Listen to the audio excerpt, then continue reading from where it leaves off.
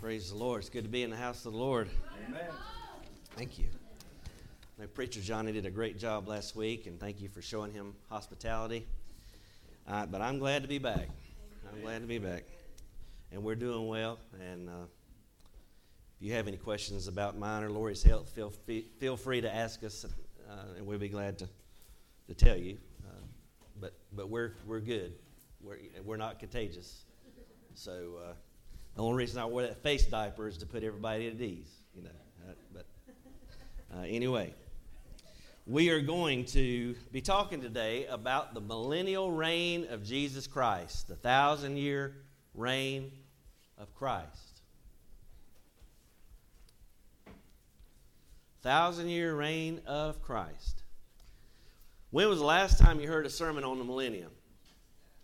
Probably not too many. And in probably 20 years of ministry, you know how many times I preached on it? None.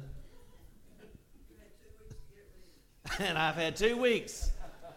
And you know what I did yesterday? I spent the whole day trimming my notes back.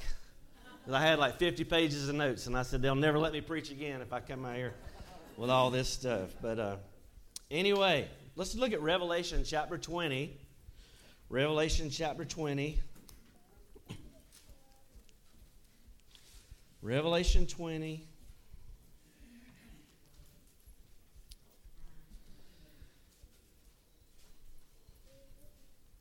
We begin in verse 1. And I saw an angel come down from heaven, having the key of the bottomless pit and a great chain in his hand. And he laid hold on the dragon, that old serpent, which is the devil and Satan, and bound him 1,000 years. Is that what your Bible says? All right. And cast him into the bottomless pit and shut him up and set a seal upon him, that he should deceive the nations no more until 1,000 years should be fulfilled. And after that he must be loosed a little season.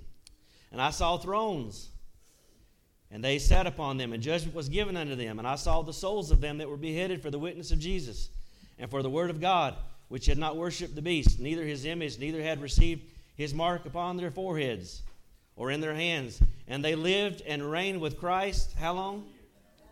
1,000 years. But the rest of the dead lived not again until 1,000 years were finished. Are you seeing a pattern? This is the first resurrection.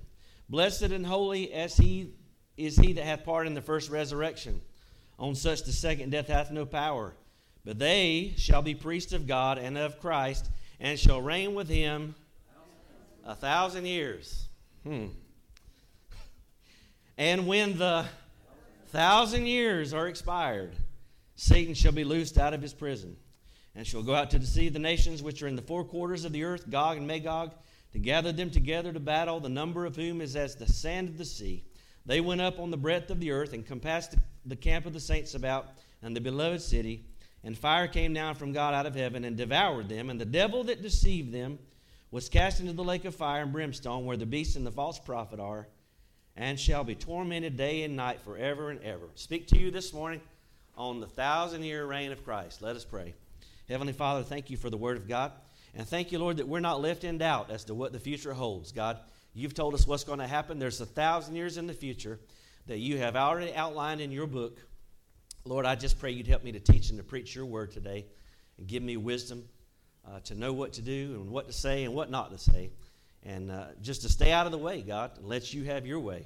And I give you the praise in Jesus' name. And all God's people said, Amen. Amen. Let's go to the first slide. Now, this is going to be your seminary class today, seminary portion. There's 3 basic views of the millennium. Now, there's a reason that I made emphasis each time we read the phrase 1,000 years, because there's 3 different prevailing views. By the way, all of my points today start with a P. So David Jeremiah will be proud of me. Adrian Rogers will be proud of me. And all the preachers who like alliterative points will be proud. They all start with a P. But here's the predominant views. There's 3. Now, the word millennium is a Latin word. It's actually from 2 Latin words. Mille, which means 1,000, and annum, which means years. The first view that we'll talk about briefly, and we're just going to briefly summarize these first 2 because they're false.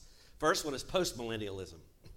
This is the idea that the world is getting better and better, and that the church is going to preach the gospel, and church is going to be a greater influence in society, and eventually we'll get the world in good enough shape for Jesus to come back to. Does that sound reasonable to you? Not if you watch the news, because, you know, the world's not getting any better. It's getting worse. And, you know, this was popular in the 17th century, but World War I just about put the kibosh on it, and then World War II, the war to end all wars. And after that, people started realizing, you know, things are not really getting better, and we're not getting more peaceful. There's more war than there's ever been. So that's the postmillennial view. The next view is amillennial. Everybody say, ah. Pretend like you're sticking your tongue out at the doctor. Amillennial. The letter A, it negates whatever's before, you know. Like an atheist is someone that's not a theist who believes in God. So amillennial basically means they believe that there's no millennial, or that it's symbolic. It's all allegorical. And of the three views, this one is the most popular. This one is popular in a lot of the mainline denominations, not the Southern Baptist Church, thank God. But in a lot of the other denominations, this is the prevailing view. Most of your Reformed churches, they're going to have an amillennial view. And this idea is that the promises that God made to Abraham, Isaac, Jacob, and all the fathers, that now they have been transferred to the church. We call that replacement theology. Now, I have a big, huge problem with this, because what it basically does is it makes God out to be a liar. It says that God doesn't keep his promises. And Paul talked about this in Romans 11, and he said, look, guys, if God didn't keep his promise to Abraham, what makes you think he's going to keep his promise to you? But how many of you know God is going to keep his promise to Abraham? God doesn't go back on his promise. He's not a man that he should lie, or the son of man that he should repent. So that's the second false teaching. The third one, that's the true view, which is what we believe here, or at least I do, and if you don't, you're wrong, is premillennial view. And the premillennial view, now within premillennialism, there's three different views. There's pre-trib, mid-trib, post-trib, and then there's pan-trib. They think it's all going to pan out in the end. But we're not going to talk about that, okay? So we're you know, I'm pre-trib, in case you didn't know by now. But premillennial view views that Christ will come after the tribulation period and that he will reign for 1,000 years on the earth. Now, we believe the rapture happens first for the church, then the 7 years of tribulation. Then he comes to earth with us, by the way. We're coming with him. And then there's going to be 1,000-year reign of Christ. There's no reason to treat the 1,000-year of Christ as an allegory. If you do that, you're taking a lot of license with the Bible, because if we can't take it as a literal 1,000 years, what does it mean? Right? I mean, it says how many times? 6 times 1,000 years. It's like God's trying to drive the point home. Do you think God knew that amillennialism would be the prevailing view? I think he did. And that's why he's telling you 1,000 years, 1,000 years. Just like the 1,260 days is literal. Just like the 3.5 years is literal 3.5 years. Just like the 7-year tribulation is a literal 7 years. The 1,000-year reign is a literal view. When the plain literal sense of Scripture makes sense, seek no other sense. Let's go to the next slide. Now, that begs the question, what is the purpose of the millennium? Well, I'm glad you asked. I know you've been dying to know. Well, number one, and I alluded to this earlier, the promises of God. And I'm going to go through a lot of Scripture this morning. You're not going to have to turn with me. I'm going to read it for you for sake of time. Promises of God. God made 4 unconditional covenants. Made with Abraham.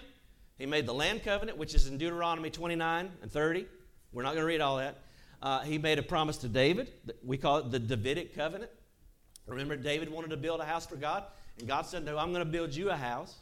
And then there's the New Testament, which was actually made first with Israel, not with us. In Jeremiah, he says, I'll make a new covenant with the house of Judah and with Israel. All right. So in Genesis 12:7, the Lord appeared unto Abram. He said, unto your seed will I give this land, talking about the land of Canaan. Now, in Genesis 12, there was no mention of Abraham inheriting the land. But in Genesis 13:15, God says, for all the land which you see, to you will I give it, and to your seed forever. Now, Abraham never inherited all the promised land when he lived on earth. If you've ever read the book of Genesis, what do we find Abraham doing? He's just moving his tent around, right? His tent. He's the man in the tent. He's not the man but the Bible says in Hebrews that Abraham, that he had faith, and that he looked for a city that had foundations, whose builder and maker is God, hallelujah. And Abraham is going to be in the New Jerusalem. He's going to be in Israel in a resurrected body, glory to God. because God promised him that he would. In Genesis 15, he said, I am the Lord that brought you out of Ur of the Chaldees to give you, Abraham, this land to inherit it.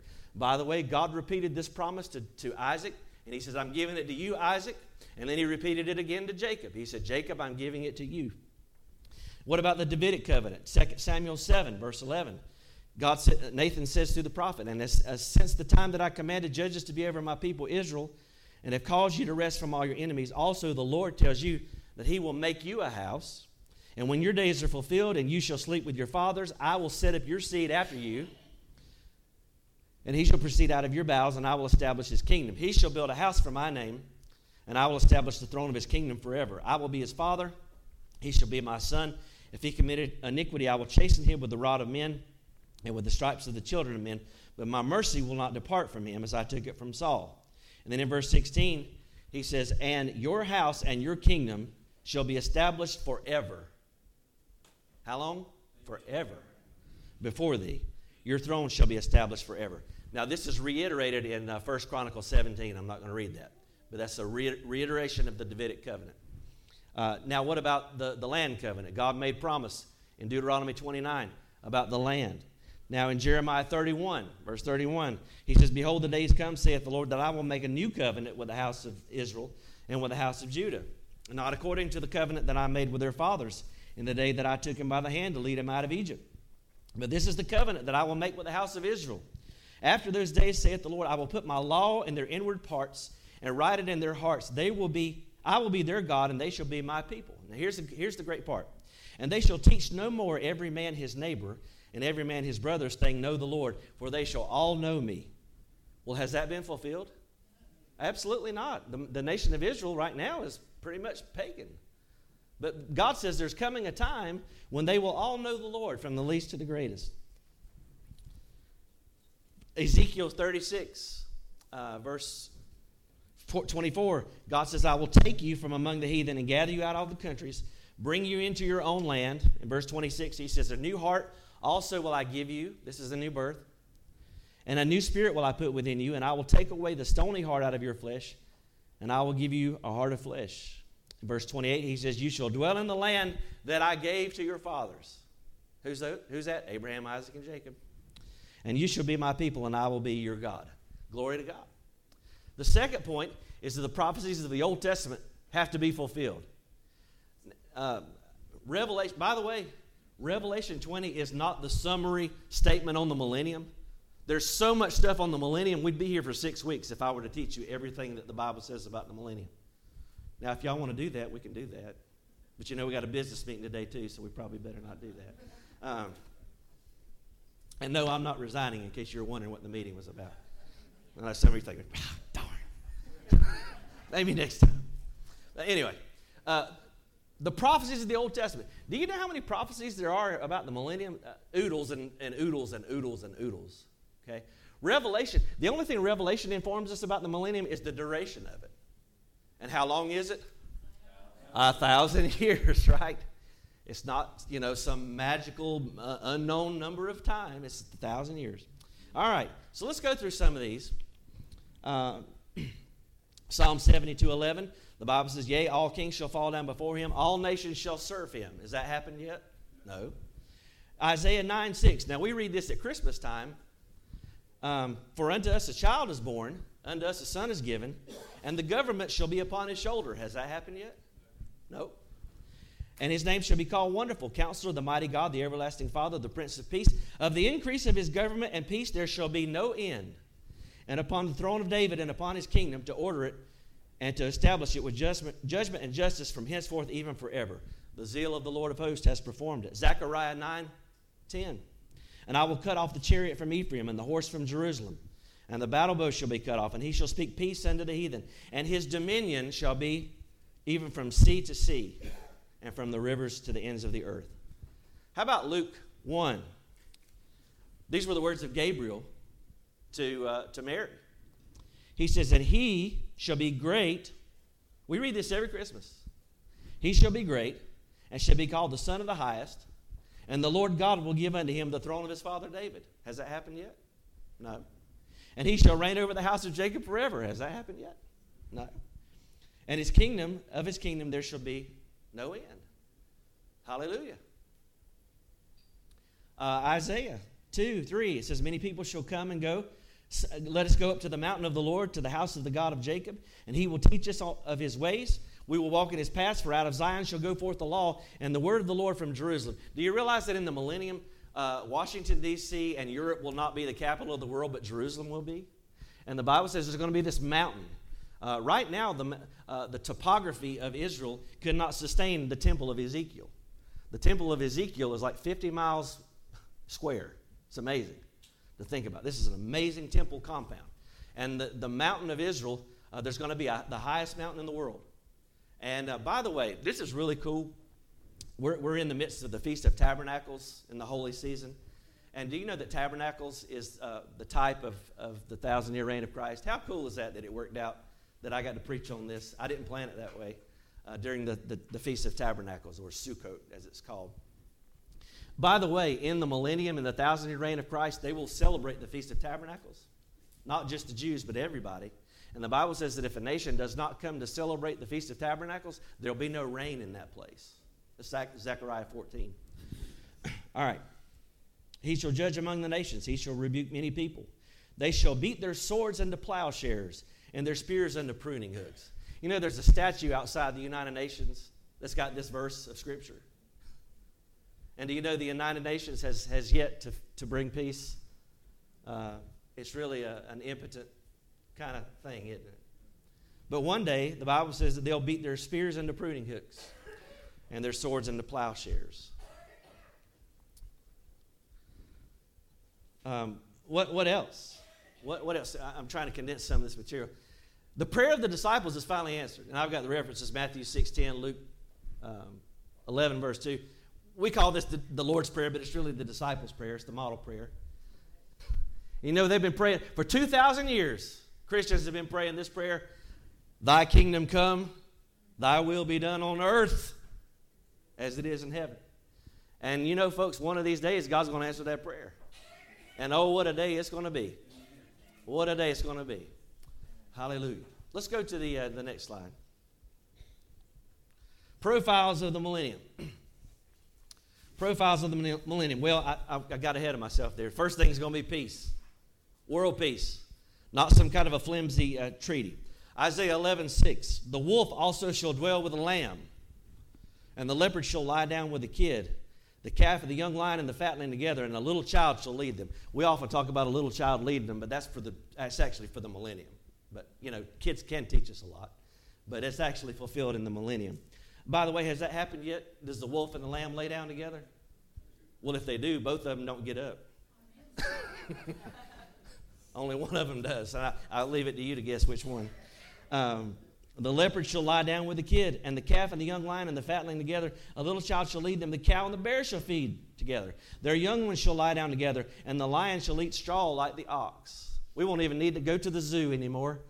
We won't have to have barricades to keep us from these wild animals, because they're going to be vegetarians. Now, I'm hoping we won't be, but I couldn't say for sure. But anyway, and the suckling child shall play on the hole of the asp, and the weaned child shall put his hand on the cockatrice den. The age-old enemy of mankind, the serpent, will no longer be our enemy. We'll be able to snake handle if we want to. But until then, I'm not handling those snakes in church, so don't get nervous. But we might handle snakes in the millennium. I don't know. Oh, goodness gracious. Micah 4, verse 1. But in the last days it shall come to pass that the mountain of the house of the Lord. You'll read about this mountain a lot in the Bible, in the Old Testament. This high mountain, and this mountain of the house of the Lord shall be established in the top of the mountains. It shall be exalted above the hills, and people shall flow into it. Many nations shall come. How many? Many. Many nations shall come and say, Come, let us go to the mountain of the Lord and to the house of the God of Jacob, and he will teach us of his ways, and we will walk in his paths. For the law shall go forth out of Zion, and the word of the Lord from Jerusalem. I'm glad that we won't be governed by sinful men anymore. The word of God will be our constitution. It won't be a democracy anymore. It'll be a theocracy. It'll be a theocratic government. God's people. No more elected officials. They'll all be appointed by Jesus Christ himself.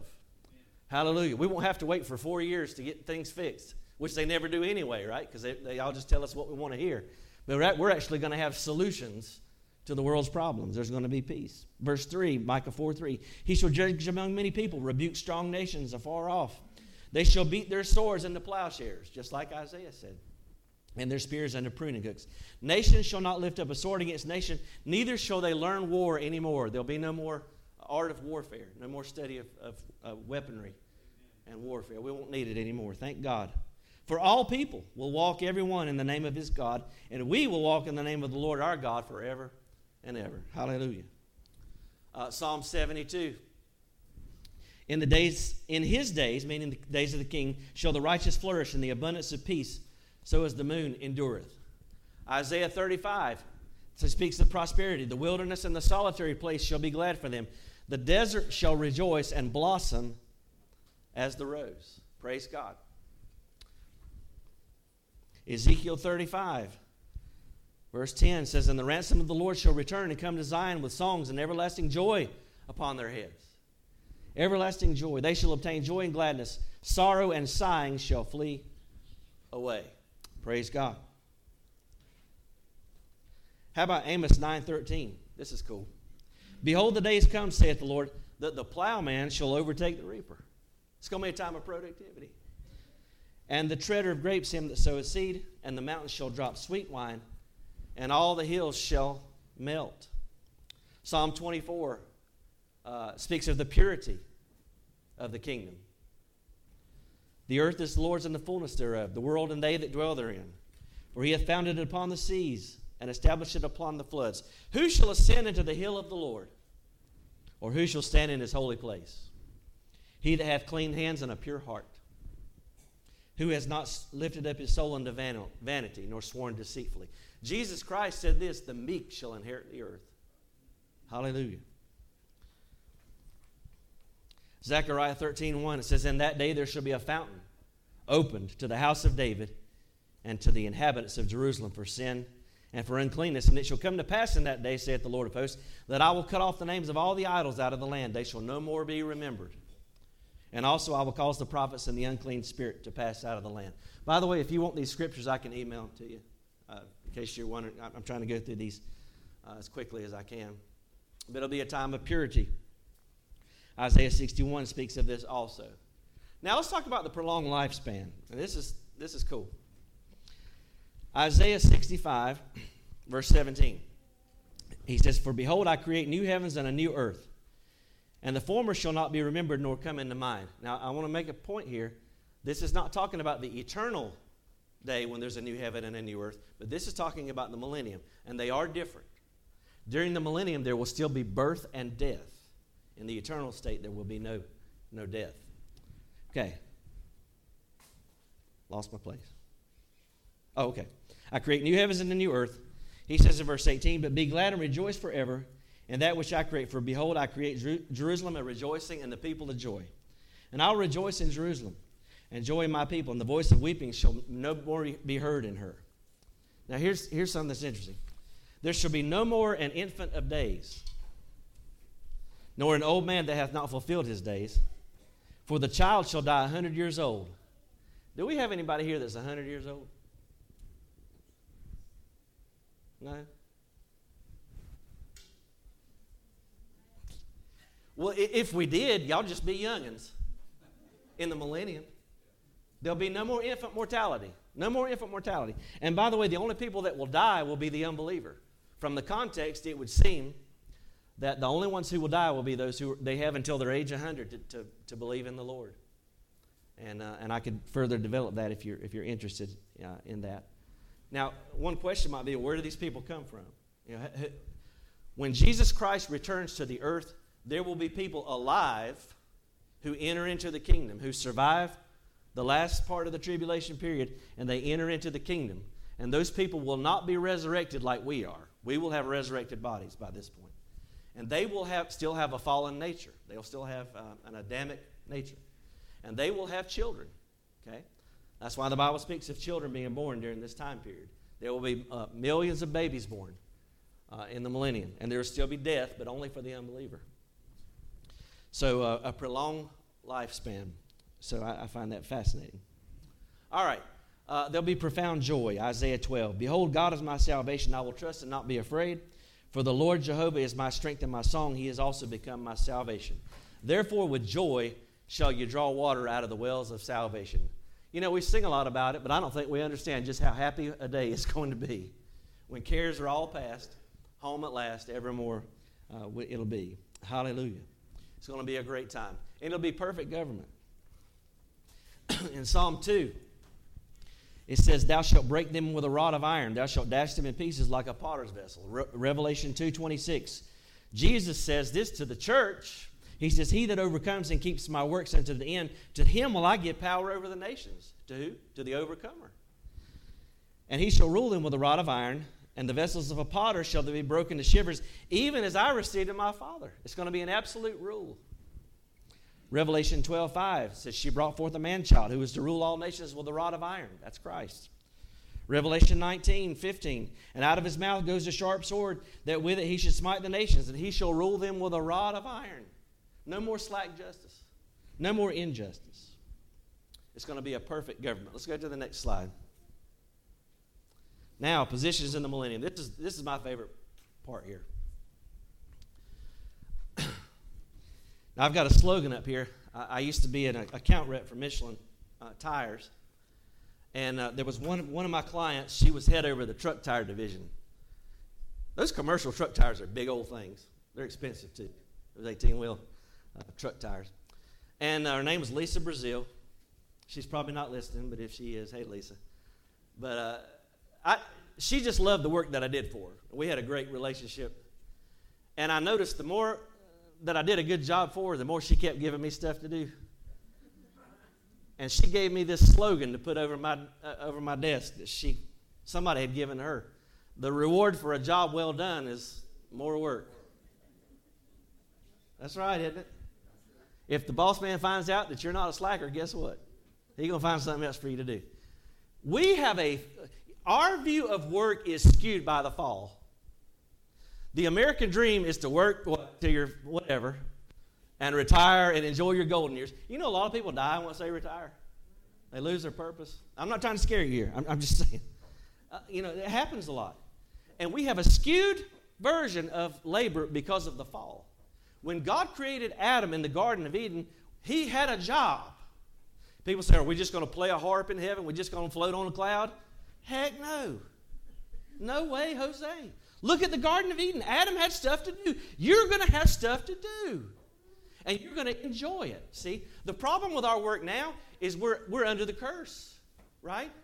So we don't feel like we have equal pay for equal work.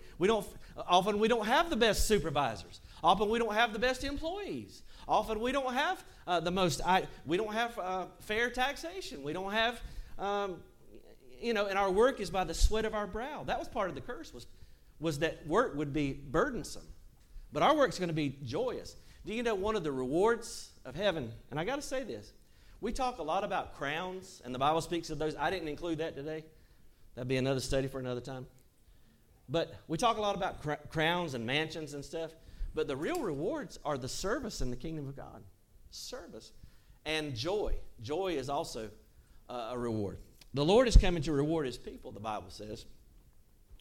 In Isaiah 40:10, behold, the Lord God will come with strong hand. His arm shall rule for him. Behold, his reward is with him.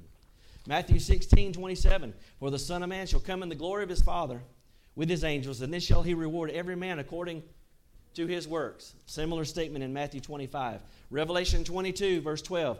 Jesus said, behold, I come quickly, and my reward is with me, to give every man as according his work shall be. All right. Now here's where the rubber hits the road, Christian. A lot of folks don't realize this because we think that the only people that are going to answer to God are the sinners. And that's not true. Every believer will appear before the judgment seat of Christ. Romans 14, he says, why do you judge your brother? Why do you set it not your brother? For we shall all stand before the judgment seat of Christ. As it is written, as I live, every knee shall bow, and every tongue shall confess to God. So then every one of us will give an account of himself to God. That's believers, by the way. 1 Corinthians 3, verse 12. If any man build upon the foundation of his salvation, of Christ, gold, silver, precious stones, wood, hay, and stubble, Every man's work shall be made manifest, for the day shall declare it, because it shall be revealed by fire. Verse 14, if any man's work abide which he hath built thereon, he shall receive a reward. But if any man's work shall be burned, he shall suffer loss. But he himself shall be saved, yet so is by fire. You know, if you're truly saved, you're not going to lose your salvation. Thank God. Aren't you glad for that? Amen. But let me tell you what, you can lose a reward. The Bible says that. And I know people say, well, I'll just be happy to get there. 1,000 years is a long time. 1,000 years is a long time, folks. And yeah, I'm going to be happy to be there just like you will. But some folks are going to be living in mansions, and some folks are going to be, whistling Dixie strips, sweeping the streets of gold because they hadn't done anything for the Lord. Will they be happy to be there? Yeah, sure. Right? I'm happy to be here today. Hallelujah. I'm happy to be here. I'm thankful to God, but I want to have some stuff to do in the millennium. I want to have some responsibility. How about you? I want to have some excitement. I want to have some responsibility. 2 Corinthians 5:10. For we must all appear before the judgment seat of Christ, that everyone may receive the things done in his body, according to that he hath done, whether it be good or bad. Ouch. That's in the Bible. Did you know that?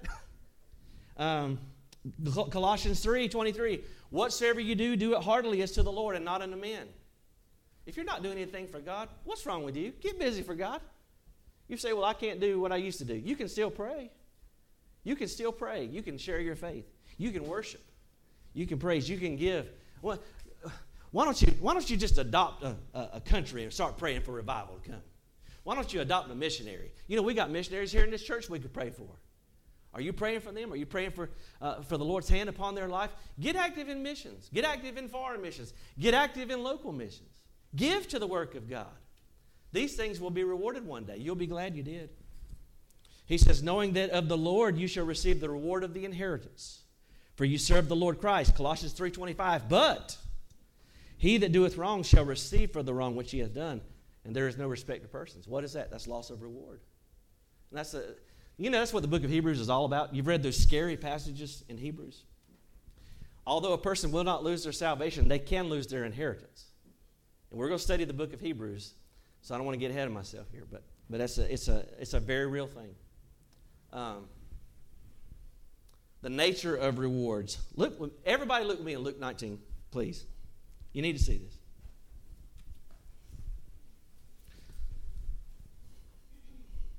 Luke 19.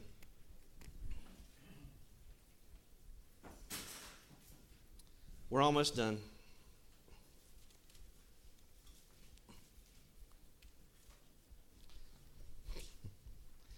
Now, if you're a lazy Christian, this is going to scare you to death. But if you're an industrious believer, it's going to bless your socks off. You ready to have your socks blessed off? Please don't take your socks off. But all right. Luke 19, are we there? Everybody but the preacher. Praise God. I'm going to get a drink of water. Somebody say hallelujah. Glory to God. Praise the Lord. All right. Luke 19, verse 11. And as they heard these things, he added, this is Jesus, he's going to speak a parable, because he was near to Jerusalem and because they thought what? That the kingdom of God should immediately appear. What am I talking about today? The kingdom of God. This parable is about the kingdom of God. Okay? The kingdom of God is not, as the postmillennials believe, it's not a spiritualized kingdom. It's a real, literal kingdom. The prophets looked for a real kingdom. Jesus taught and expected a real kingdom. The apostles looked for a real kingdom. That's why they were always arguing about who's going to be the greatest.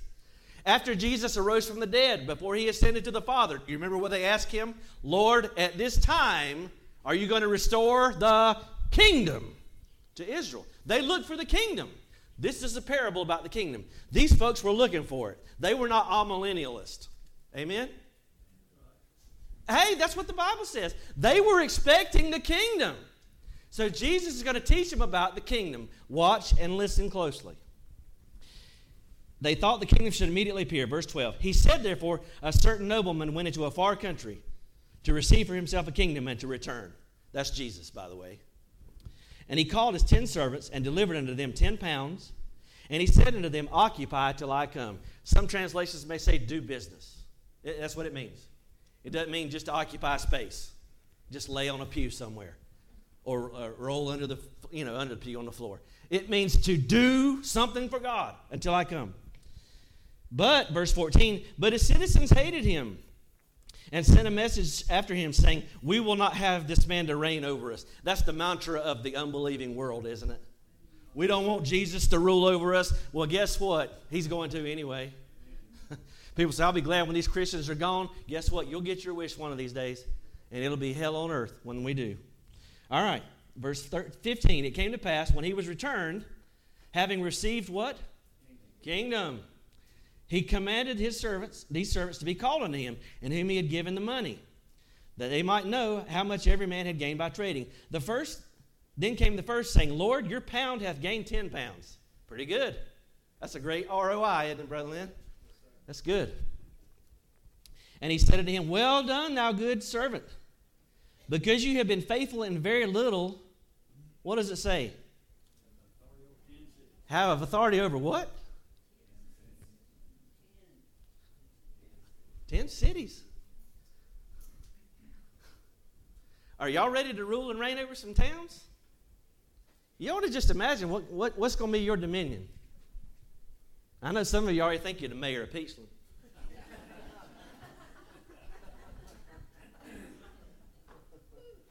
I'm the king of this house. Yeah.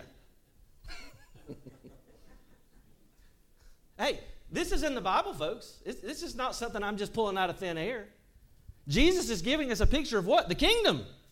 Do you know there's going to be towns and cities and villages in the kingdom? There's going to be countries and states and cities and municipalities and villages and towns. Yes, and guess who's going to be in charge of them?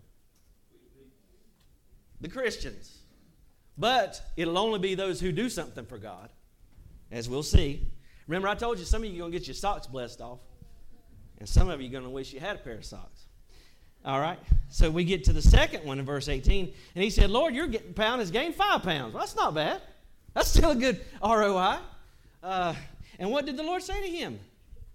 Be over what? 5 cities. Wow. Wow. Pretty cool.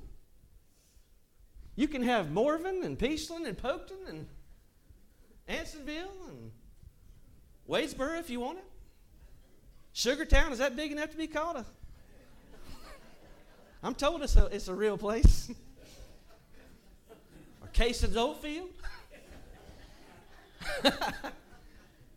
That's where my father-in-law lives. He probably wants to be the mayor of Cason's Oldfield. All right. Now, what about this other one in verse 20? There's another guy, he said, well, Lord, you gave me a gift, but I just put it in a napkin. Didn't do anything for God. I was too busy. I was too busy to do anything for the kingdom. And God, I just wanted to live my life. God, I was so busy. I didn't have time to pray. I didn't have time to give. Didn't have time to worship. Didn't have time to go to church. I mean, I could go everywhere else I wanted to go, but I'll shut up. I didn't have time to go to church and worship. Going to church don't save you, but it'll sure help you if you are saved. It'll sure help you. I'm thankful that, when Lori and I have been quarantined together for this time, we've had people praying for us. Because we might kill each other if not for prayer. That's the real threat, I'm just kidding. I'm not making light of COVID.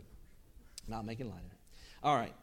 But notice what he says in verse 21. For I feared you, because you're an austere man, and take up that you laid not down, and reapest that you did not sow. Now here's the crux of the matter. If you don't have a right concept of God, it's going to skew every aspect of your life. You and I need to have a renewed mind, a conscience that's informed by the Word of God and by the Holy Spirit. I hear Christians all the time saying stuff that's totally unbiblical. Does your view of God line up with the Bible? All right. So the guy with 1 talent, 1 pound, what's going to happen to him? Well, verse 22, he says, out of your own mouth I will judge you. Jesus said, by your words you'll be justified, and by your words you'll be condemned. You knew that I was an austere man, taking that I did not lay down, and reaping that I did not sow. Wherefore then gavest not thou my money into the bank, that at my coming I might have required mine own with usury? And he said unto them that stood by, now here's where it's going to rock your theology. Take from him the pound and give it to the one who has. He's not a socialist. He didn't give it to the one with 5 pounds, because that would make it more equal, right? That would be more along the socialism, Marxism form of things. God didn't say give it to the one that had 5, did it? Who got the extra one? The one with 10. The one who was really doing something for God. And they were socialists. Look what it says in verse 25. They said, Lord, he's got 10. Some of y'all didn't think that was funny. I did. Note to self, don't tell any more jokes about socialism. but that's the idea here, right? That's not fair. Why would you take it from him? He's only got one, Jesus. There's another parable called the parable of talents, and God says that he gave according to the ability. See, God knows what you and I will do with what he's given us, or what we won't do. Some of us are complaining about, well, Lord, I've only got 5 talents. Well, what are you doing with those 5 talents? You're never going to have 10 if you don't do anything with the 5 he's given you, or the 1.